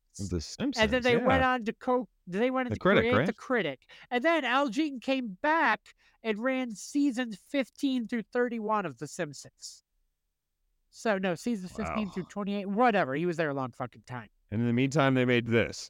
It's between coming back to The Simpsons, after The Critic, after all of these massive successes they have had, they made Teen Angel. And here's my question to you, Randy. I've done no research on this, and I don't know if I want to. You'll notice that when Al Jean came back to The Simpsons, he came back without Mike Reiss. What happened on Teen Angel? That their partnership dissolved. It was Mike Reiss. Was he like, I'm done? Forced each other to watch the show. I don't know. I'm done. Moving back to the TGIF lineup, because my goodness, we this took a long time. We've gone off the rails again. Then we get into what doesn't feel like TGIF to me for the last 2 years. We have a show called Two of a Kind, which I don't remember at all. I think that was the Olsen twins next project. They tried it to do great. Then Boy Meets World's still there. Then we have Two Guys, a Girl, and a Pizza Place, which is a very seminal show. It only ran 3 or 4 years, but was a big deal. Ryan Reynolds starred. I remember it very fondly, Me too. I remember it. I don't know how it went. Then we have a show I don't recall called Brothers Keeper, which was a sitcom that ran for 1 season around the rocky coexistence of Porter Wade and his irresponsible pro football player brother, and who is contractually obligated to move into his house to help him change his troublemaking ways. Whatever, don't care about that. Here's why I want to know about this show. It stars William Ragsdale, who I've always been fascinated by because he was in Fright Night and he was later on the show Herman's Head. I feel like I want to do an entire rewatch with you of the show Herman's Head, and we will dissect it. I have nothing else to talk about there, just Herman's Head. Great. Then the last show, there's 2 shows that make the cut here. The Hughleys, which is another one that starts on ABC and TGIF, then moves to UPN. Yep. I remember liking it. I just thought, that was fun. Then it moved to UPN. I don't know if I ever saw it again. Then Odd Man Out, which I don't remember at all. But it's your classic, it's a man in a woman's world. He's a 15-year-old man in a house full of women, sisters, widowed mom, doesn't have a male role model, it's sick. Aren't women crazy, etc., etc. It was replaced by the reality show Making the Band. It was the last new sitcom to debut on TGIF in the original classic run of TGIF. It would end both the show and TGIF in the year 2000. It would have some revivals, but the revivals we're not going to get into here. Randy, is there anything you want to talk about with any of those shows? Hughleys, Odd Man Out, Making the Band. We can thank O-Town and Danity Kane and all those boy and girl band groups that came out of the Making the Band. Very, very exciting stuff. We didn't talk about the other anchor show for the entire decade of TGIF. That isn't technically TGIF, but you would know, I guess TGIF is over when 2020 started. And Hugh Downs and Bob Peralta showed up at 10 o'clock. And fuck. I'm 10 or 12 and I don't care about this.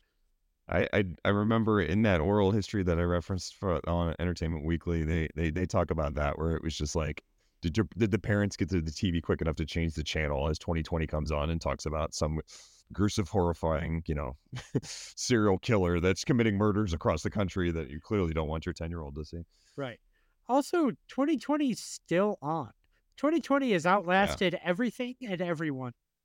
Fascinating. It's 60 minutes, man. I would like to note the pivot in material that happened the next season. Two guys and a girl becomes the anchor show at 8 o'clock, which really fit with a more modern vibe.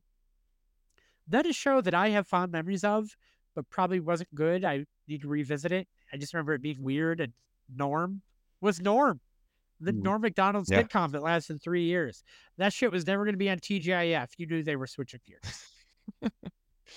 But that's it. Any final thoughts on TGIF as a whole? Anything you want to get into? Anything I missed? Anything you want to talk about? Just a pretty revolutionary way to approach getting people to stick around and take into realizing that the kids that were growing up, so people that were in that high school and college age, weren't going to have any interest in Friday night viewing. So let's market it towards kids and parents, and to find this kind of almost kitschy, but feel good comedies. They said there's a lot of physical comedy on purpose in a lot of the shows early on to really just kind of drive home that was the funny thing to keep kids watching. A lot of catchphrases. Critically, these shows didn't do very well. They're not if you go back and look at it, and that wasn't really the idea, but it's interesting that I don't think anybody won an Emmy from any of these shows, and so it's even the very special ones. So it was interesting, but I'm sure it made ABC a ton of money from advertisers and continued viewing. There's a term I like that's called critic proof, where it's something that is not designed to be criticized. It's not designed to be reviewed analytically. Sometimes that can be good, sometimes that can be bad. Like a lot of times Marvel movies could be dubbed critic proof because they're being built for the audience that already exists. Who cares how it's reviewed? That has changed in recent years, but there was a time when they were critic proof. TGIF was critic proof. And to your point about growing up and when you started tuning on some of these shows, in a way I hadn't really thought about, because I think I was prime age for the entire run for not being able to go out and do anything. It was also, I was a goody two shoes in high school. I did not do anything noteworthy that was fun or exciting until the summer after I graduated high school. It's just who I was. I was the little geek who stayed home with his friends. We sat in the basement, played video games, and watched TV. But there was a whole audience built in who couldn't go out on a Friday night, who didn't go out on a Friday night. And I wasn't thinking about it from that aspect of, man, that is an untapped market, maybe still to this day, that they're forgetting about. What's happening on Friday night on TV? There are still people who can't leave. Or is streaming killed that, as I think you mentioned earlier, the internet doing it. I think that's part of it. Yeah. Yeah. Anyway, we shall table that for now. We'll try to think of our next. I love these deep dives to TV schedules and shows.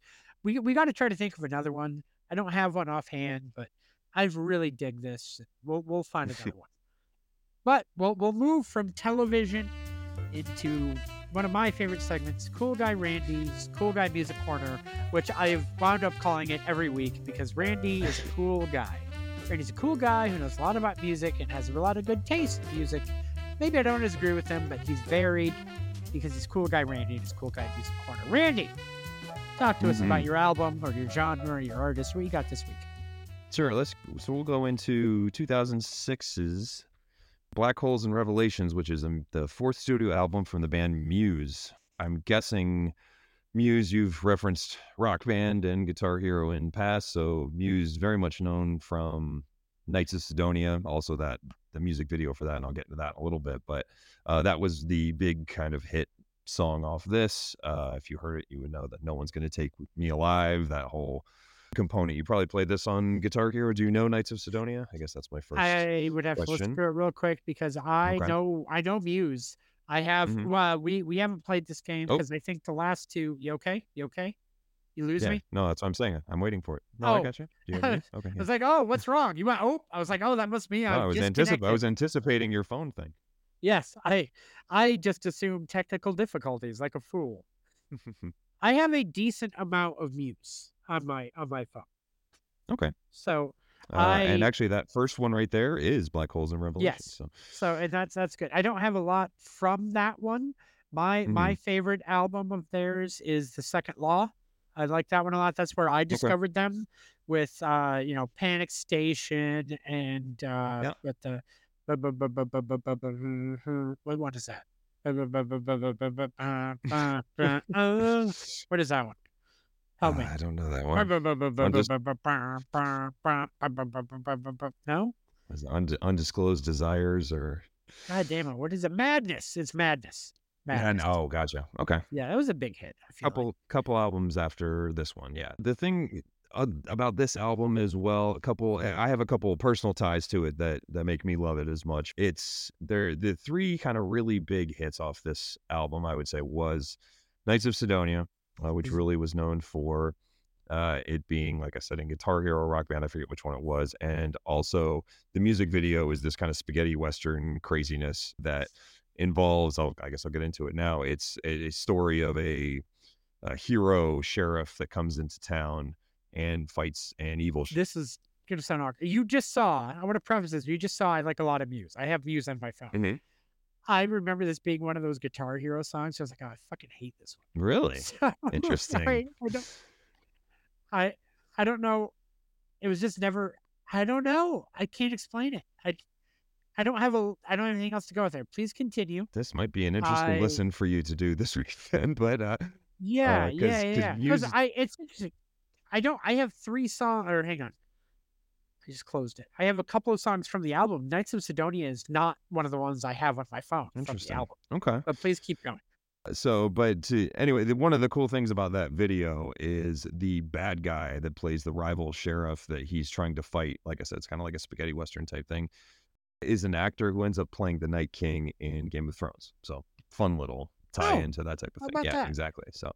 So beyond Knights of Sidonia, the other one, Supermassive Black Hole, is a song that most people pretty much know just I think from the name, but it also was in the movie Twilight, which I think really got it into. There's a scene where vampires apparently play baseball during thunderstorms, and they play Supermassive Black Hole in Twilight. So that was another really good one. And then the song Starlight, which I don't know if it got huge. It was the other single that they released, and one of those, you may know it if you hear it. I actually do know that song and love that song, actually. It's a great song. So I have a very personal tie to it, where that has been a big song that my wife and I have always loved together, my girlfriend to my wife, and the Vitamin String Quartet cover of that song was actually after we got married and walked down the aisle out of the area that we was that song. So it's like we were very tied to Starlight. I have a very, very kind of personal, emotional tie. I know we never like to get sappy on this, but I love that song. It's such a great song. You should remind her of that, considering all the marital problems that you've had lately. Basically. Exactly. Yeah, that's true. So maybe we'll play it on loop here for a little bit now. So I actually saw Muse in concert last spring. I saw them last spring. And I'm getting to that part too. Yeah. What a show. What a show. Unbelievable. Please keep talking about the albums. Keep talking about, I want to hear your perspectives. I will just say that they were one of those ones where you ever see a band and you're like, yeah, I'm going to enjoy it, but you're not like, whatever. Then they both blow you away in presentation and have a set list where you're like, fuck that one. Oh, that one. Yeah. Fuck that one. That was Muse for me, where I couldn't name the title, but it was, I know that one. I know that one. I know that one. They are they are killing it. They're just unbelievable live. I think the text that I texted to somebody after I went and saw them in like 2009, 2010, around then. And I just said, I have no face left. Muse has melted it off. Like it was just such and you're just blown away by how incredible it is. And the fact there's 3 of them, I think, is just even more incredible. How like Matt Bellamy, the lead singer / guitar player, is just a phenomenal guitar player. Their bassist and their drummer, like it's just the fact there's a 3-piece set. It has like Rush vibes almost. You're just like, these people can't be this good at that. Like, and that is a really good comparison. Did you see them on this tour with this album? No, it was the following one. So Uprising was the big one, the big hit from that one. So it was that tour. Yeah. But they still played a bunch from this album, and it's interesting because the whole vibe and Muse deals with this a lot anyway, where they have some glam rock to them, they have some prog rock, and then space opera-ish type stuff. Yeah. They get into that, and that's very much this entire album, the anti-establishment dystopian kind of themes to it. The first song is called Take a Bow, and it really is just yelling at corporate overlords or leaders that it's just you're gonna have to pay for your sins, is this kind of thing. It gets in very interestingly, as almost kind of a rise up from the lower classes type anthem, which is interesting. It starts with that kind of theme and then it goes into Starlight. So Not a cover of the Madonna song, Take a Bow. no, not a Okay, cover. just No, very, very tongue in cheek to say, hey, you people that are at the top of, the overlords of this world, you've destroyed, any sense of humanity because of your greed, and you're going to pay for this eventually. Take a bow. That's the theme of that song. So it's like I said, and then goes into Starlight, and which is this kind of, I want, I hold you in my arms. It has this like very sweet kind of undertone to it to say that, this is the thing that I hope I never have to let go of. And this is what I'm fighting for. Continues to, I think I'm getting kind of a theme of, I like cinematic albums where they lay out and have a feel to it where you can kind of visualize what's going on while you're listening to the music. And it does feel like that. That's the love story component of it. Then goes right into Supermassive Black Hole. So like something clearly has become a conflict or whatever. And Supermassive Black Hole is just a banger. It has that one. It's just, it comes on and you're in, and it has all the kind of components of Matt Bellamy's falsetto at the beginning, and then kind of the distorted, Supermassive Black Hole. Like they yell it at, and it's just a really, really, really cool song. And it's, those three is just, it's a great kind of start to the whole album, to vary it up a little bit. Now from there, actually Map of the Problematic is pretty good too. It has a similar sort of vibe to Take a Bow. Soldier's Poem goes into a very, very, reserved almost, which is kind of interesting that they take that from. It's not my favorite song on the album, but interesting, different kind of take. The song Invincible after that has a U2 vibe to it, which is cool. It's a lot more, which you can see they do a lot with their guitars, the way that the Edgewood, a lot of very produced and technically different. So it gives you a lot of different kind of crazy electronic guitar sounds. And then honestly, after that, the next 3 or 4 songs, I feel like when you give it a listen, you'll be like, okay, I heard this song already. They do kind of flow a little bit together until it gets into Knights of Sidonia, which is the last song. You may shut it off at that point. I would say good. So you're telling me if I don't super get into the last 3 or 4, and I know I already don't like the last, I can just shut it off after Invincible. I'm really surprised, just because I think that I can listen to Knights of Sidonia almost on repeat. Just because it gets me going. It just, maybe you've heard it too much. I promised, and I'm not being sarcastic, I promised to give it a fair shake when I listen to the full album, like to really just let it play through, because also there can be something said to listening to it in a void and listening to it on fucking Guitar Hero. There's a difference, right? Like Fair. Okay. I promise to give it a fair shake as an actual song on an album. Really into that Rush comparison, man. That was really good. And I'm just thinking about it. A modern day Rush, you really did hit the nail on the head there. And that's weird, because I had in my head, I was just like, oh, they're trying to be Queen now. They're trying to be, U2, and they have components of that. Radiohead, honestly, they were compared to at times more earlier in their career. But now that I think about it, that probably actually is a little more spot on than the rest of them. So that just came kind of off the top of my head. But one of the interesting things about Knights of Sidonia too is the beginning minute and a half of that is just kind of these driving guitars, and it's a 5-note sequence that is the communication with the aliens in Close Encounters of the Third Kind, which is really cool. So like that kind of parallel there. Between the guitars, they stack Matt Bellamy's vocals. So that's a very Queen thing too. That's what Queen did a lot of times. They would layer their vocals on top of each other to give it a bigger sound. Infamously did that in Bohemian Rhapsody. And so they do that a lot with Muse. It's very produced to stack his vocals on top of each other. And gives it kind of a cool sound too, because it seems like there's more voices in the band than there are. I don't think the bass player sings that much. I know the drummer does sometimes, but a lot of it is just Matt Bellamy a bunch of different times. Really, really cool. That's awesome. Which is also fascinating to think about too, because I'm sure they have that all tracked and packed for the live show, but like you don't feel like you lose anything. Like when you're watching them live, sometimes there could be, you always hear about like the Beatles in their later years have said, even if we had wanted to tour, we were doing so many things, we couldn't tour with the songs that we were making, Yeah. right? Because they had added so many tricks and studio things in, which is like part of what the Get Back album was supposed to be originally, was stripped down, do the thing. But Muse rises above that problem. Yeah, let's put in a million different layers and tracks and, things, all that. They're like, yeah, we're gonna, not only that, we're gonna put on a hell of a show. It's very true. From a critical standpoint, this album was pretty interesting because Rolling Stone really, really liked it. The Guardian really, really liked it. A couple of the different music, they all said, this is different. They've differentiated themselves a little bit. They still have their Muse sound they've gone to. Pitchfork did not like Muse.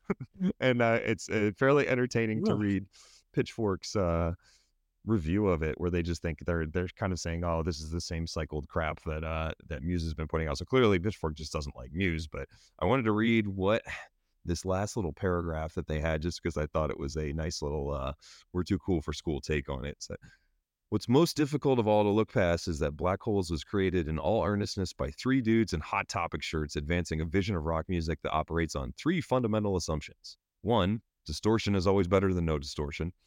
2, every measure of music should contain at least one drum fill. And 3, the future will be dominated by robots. Muse leave no room for compromise on these points. So for peace of mind, call them retro, because they can't reasonably consider such a vision inventive, can they? Ooh, that game's shit. I wanted to see some of what you were talking about. And so, did you listen to the latest Muse album? I think it was 2022, Will of the People. I have kind of fallen off a little bit on them since probably the mid 2010s. Since I saw them last year, I wanted to catch up a little. I listened to that. It was pretty good. Pitchfork also hated that album. Maybe they do hate Muse. Well, this is what's great. I went to Reddit, and one of the first comments was, Pitchfork hates Muse. In other news, the sky is blue and water is wet. And that was awesome. one of the very first Reddit comments. That's great. And I was like, there it is. And there's all sorts of terrible things. Just listen to some of these comments. Yes, my favorite Muse album release edition. Seeing how low the Pitchfork score will be. Cool. I didn't realize that was a thing. That's funny. Wait a minute. They didn't mention Radiohead at all. Is this even a Pitchfork review? All right, Muse. We'll ride with you, Muse, even if Pitchfork won't. But yeah, give it a listen. It's a very entertaining.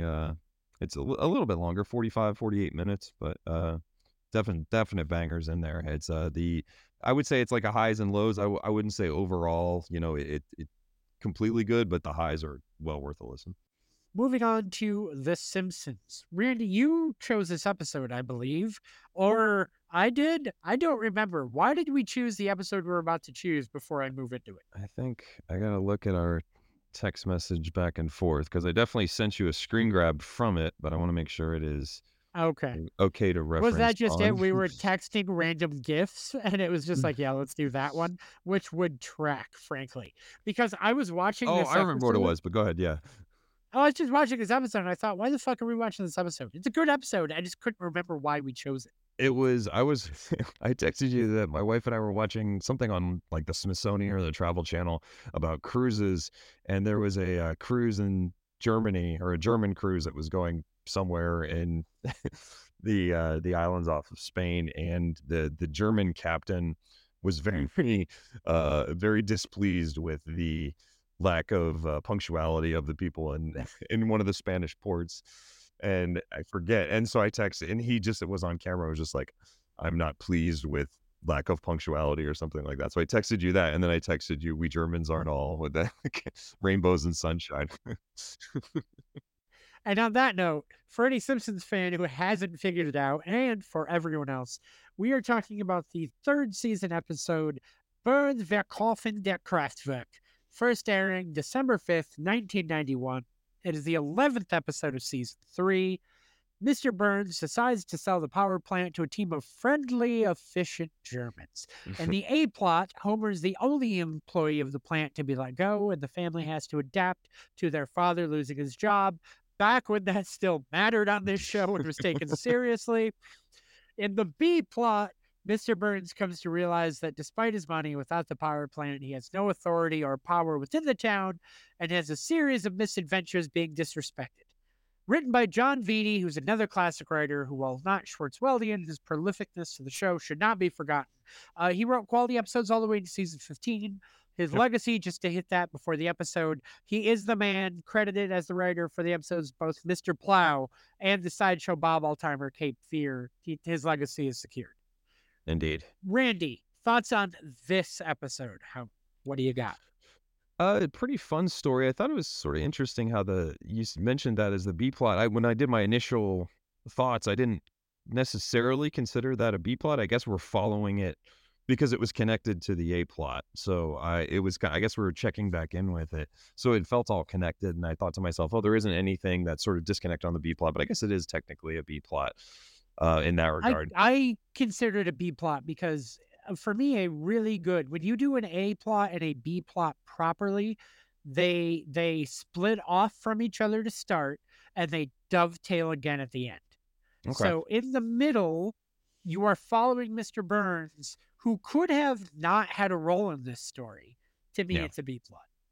Yeah, and for being early on, I guess another thing I noticed, I like the story. Interesting to follow along and see sort of people in different situations. Obviously, Mr. Burns in an uncomfortable situation when he's so used to just controlling everything.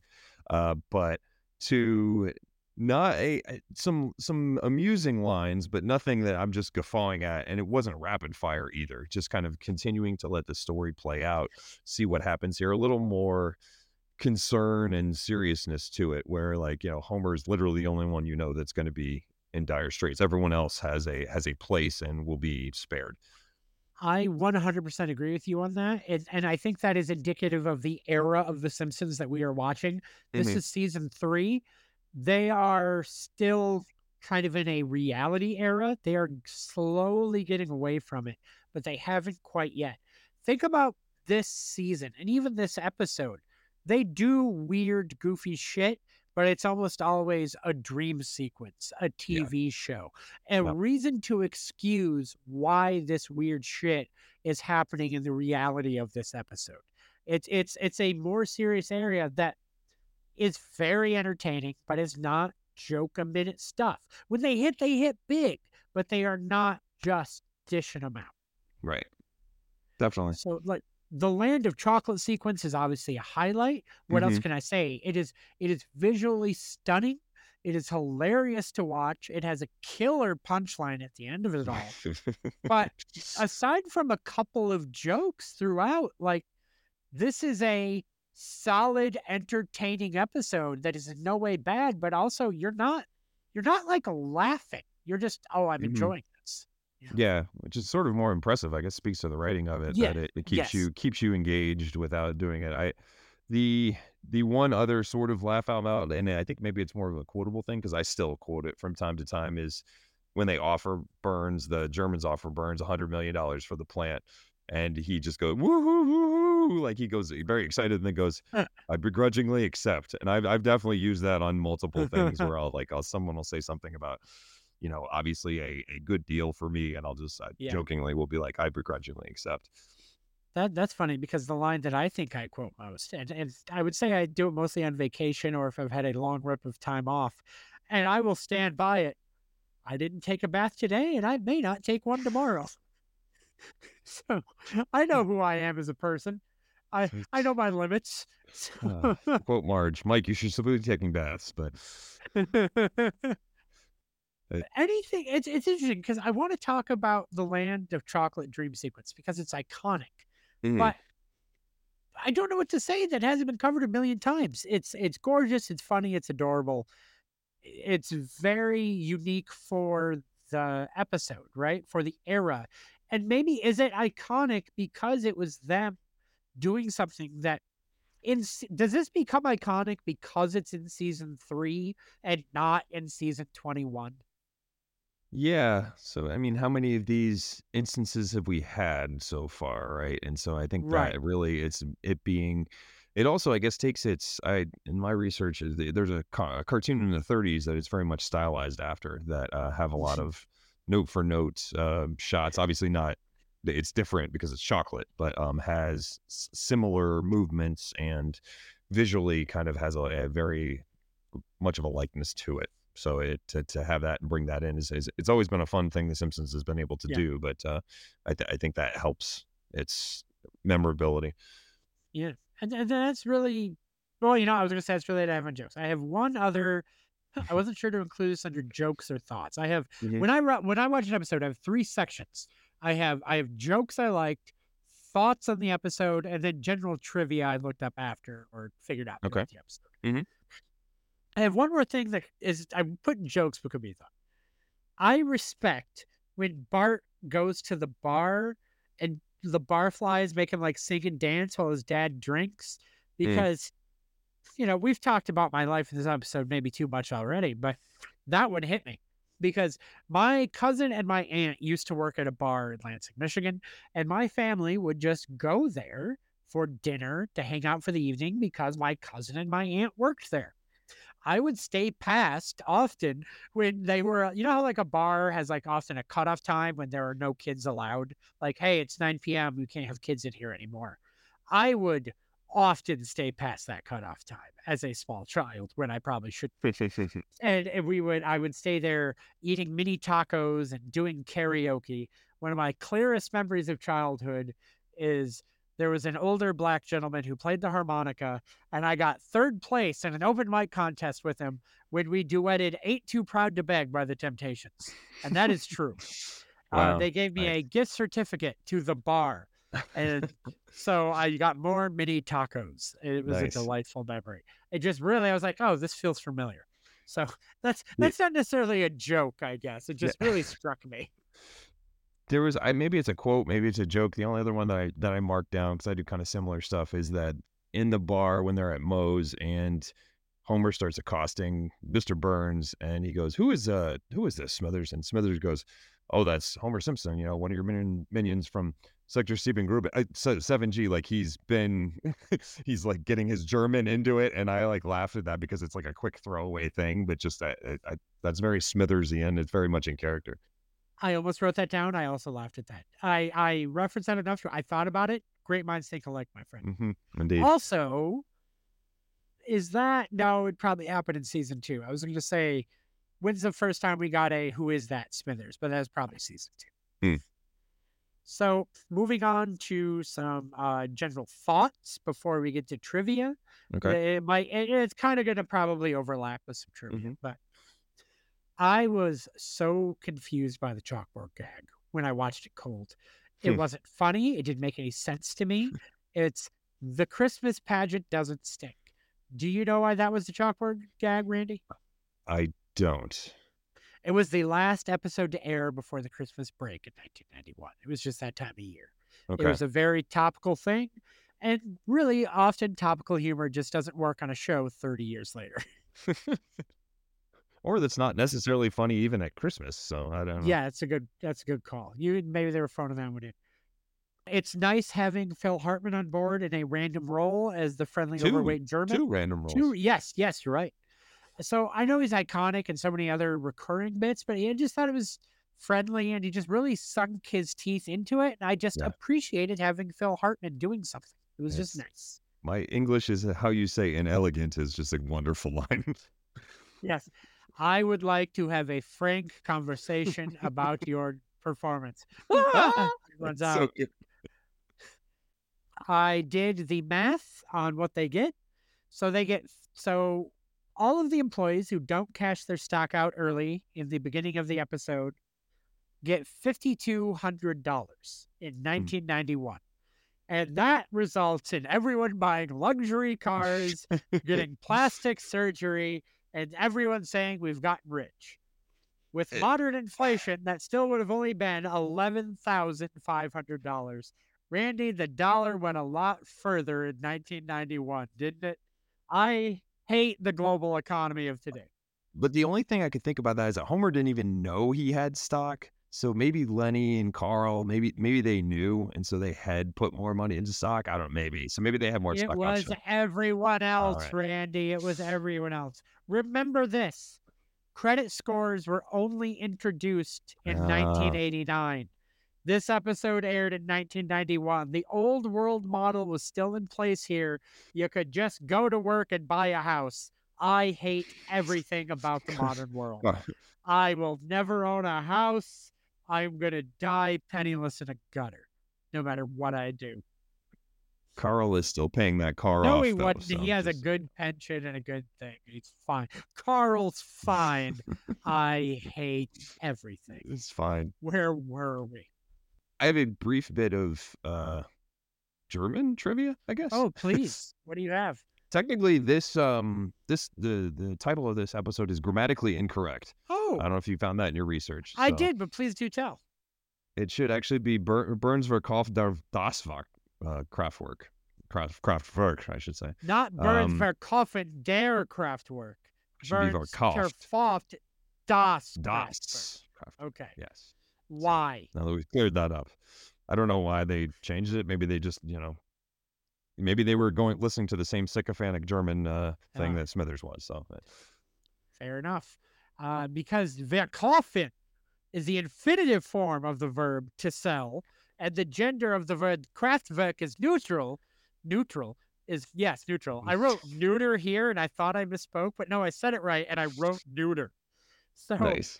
it would take das, not the masculine article der, which is also the nominative case. I don't know what nominative means. I copy-pasted this from the internet. Oh, okay. I was wondering. I was The really impressed. accusative being den. I actually took 3 years of high school German. All I remember is how to ask to go to the bathroom because it's a bad scene. Darf ich bitte auf die Toilette gehen? My accent's terrible. However, der is also the genitive form of the plural article, so the title could be interpreted as a noun phase. Burns sales of the power plants, but that still wouldn't be quite right, as then it should be Burns Verkaufe with an extra umlaut, der Kraftwerk. Basically, the title of the episode as it is translates to Burns to sell the power plant. Right. So, not far off, but yeah. A couple other little things. Mr. Burns' voice offset me. It was bothered me at the start of this episode, and amazingly, I found out why. Because it sounded wrong, and I actively wrote, this sounds like season 1 Mr. Burns. It still felt wrong. It has that extra graveliness to it, and it felt like he slipped into it again while they were talking. Here's why. Mr. Burns' line about the hot dog is recycled from 2 cars in every garage and 3 eyes on every fish. Ah, there you go. My nerdy ears heard it. I thought, that sounds wrong. That sounds like original Mr. Burns. And it was. So there you go. There you go. 3 other things before we move on. The Land of Chocolate Fantasy was originally supposed to have a street sign that read Hershey Highway, but the censors objected. As Randy, you're a good, pure soul. You're clearly just laughing at my inflection, not knowing what it means. Hershey Highway is a slang term for anal sex. Did you know that? Right. You didn't know that, did you? You did. I clearly had no idea. I was just laughing at your inflection. Yes. So Smithers is seen around bees in this episode without any ill effects, in contrast to the classic episode in season 7, 22 short films, where it is revealed he is deathly allergic. He gets bit and has to get to the emergency room. A lot of fans, I've heard, worst episode ever. Oh, somebody's going to get fired over that blunder about that continuity error. However, the Simpsons wiki online, who always has dumb shit to try to explain away anything, says, no, this is not a goof. Insect allergies can develop at any age, even after a number of uneventful stings. Clearly, Smithers simply developed a bee allergy later in life. That's not what they planned, but sure, whatever. No, idiot. You developed it at a later age. Smithers developed it at a later age. So they wrote the episode as the Japanese taking over, but they felt it was too cliched and they changed it. And to be fair, think about Die Hard in 1988, just 3 years earlier, Nakatomi Plaza. They make a lot of discourse about Japanese businessmen influencing the culture. It was the culture of the time. Back to the Future, 1985, just a few years earlier, made the joke about how Japan makes all the best stuff. It was a played out joke. Good instincts on the writers to try something new. Indeed. Finally, this episode is rated an 8.3 out of 10 on IMDb ratings, putting it as a good quality episode on their scales. Just missing out on being great. 8.6 and above is considered great. For reference, the highest rated episode of the season is the one right before this one, Flaming Mose, with an 8.8 out of 10. While that is a very good episode, I find that rating to be incredibly too high. I like the episode, but that seems excessive to me. Yeah, I think it's just one of those that just sticks in everybody's mind. Maybe not necessarily one of the best, but from it, maybe it's almost a memorable ranking more than a quality. Very surprising to me. However, that is it. This week's episode, we've covered everything. Anything else you want to talk about? Any of our topics, Randall? I had like one or two more things about the Simpsons episode that this was another instance, and I can't remember if it's before or after, but Randy, that was a courtesy. We're done. That was a courtesy. Don't talk. All right. All right, fine. Go ahead. Fine. Go ahead. But when Homer is trying to put the dollar bill into the vending machine, and he is clearly upset about that, and Smithers mistakes it for his compassion for Burns, they use that again, and I don't know if it was like when Marge's great aunt Hortense dies or something else, but he's thinking about the potato chips, and he's like, "It's not fair, damn it!" He's pounding on it, and Marge is like, "Oh, right. Homer, you poor thing." So a recurring thing. I'm not sure how many other times it may have used it, but that it made me think of that when I saw that part of it. Oh yeah, I forgot about it. Good call, good catch. What else you got? You got another one? You weren't. The only other thing, when Homer brings in the money for the fancy beer. And slaps the $20 bill down on the bar. Moe's reaction to it is like he's never seen a denomination that, like, his eyes are super wide or whatever. It just I rewound it one thing just to watch his reaction. It was pretty funny. So, anything else, Randy? Anything else? I think that about wraps it up. We've been talking for a while. Fucking time. So this is a pleasure as always. We got to figure out what we're going to talk about next week. I feel like we've always had a topic ready for the next week. We don't have one. What are we going to do? So anyway, for now, that's an us problem. For you, your problem should be finding us on social media. You can find me at Mike Barcode. That's MikeBarcode on TikTok or Instagram. I'll be our public-facing front, so I always said. You can also email us at mikebarcode@gmail.com. Leave a review, leave those 5 stars. Anything you do to engage on any of your podcast platforms helps us find a bigger audience. And if you like us, help us outgrow you. Wait, did I say that right? Is that boy, I'm really taking it to people with this one, aren't I? Oh boy. So yeah.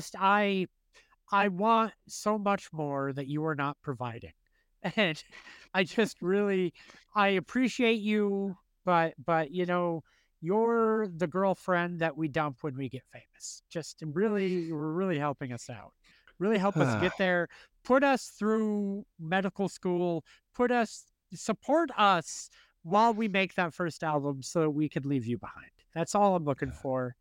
So is that not right, Randy? Is that not the right? No, I'll always hang with the listeners, even though you'll be up in your ivory tower. So. Oh, fantastic. Well, in that case, you can spit on all of us. It'll be great. Spit in my mouth. All right. Wait, what? I should probably cut that out. All right. Goodbye, everybody. Bye.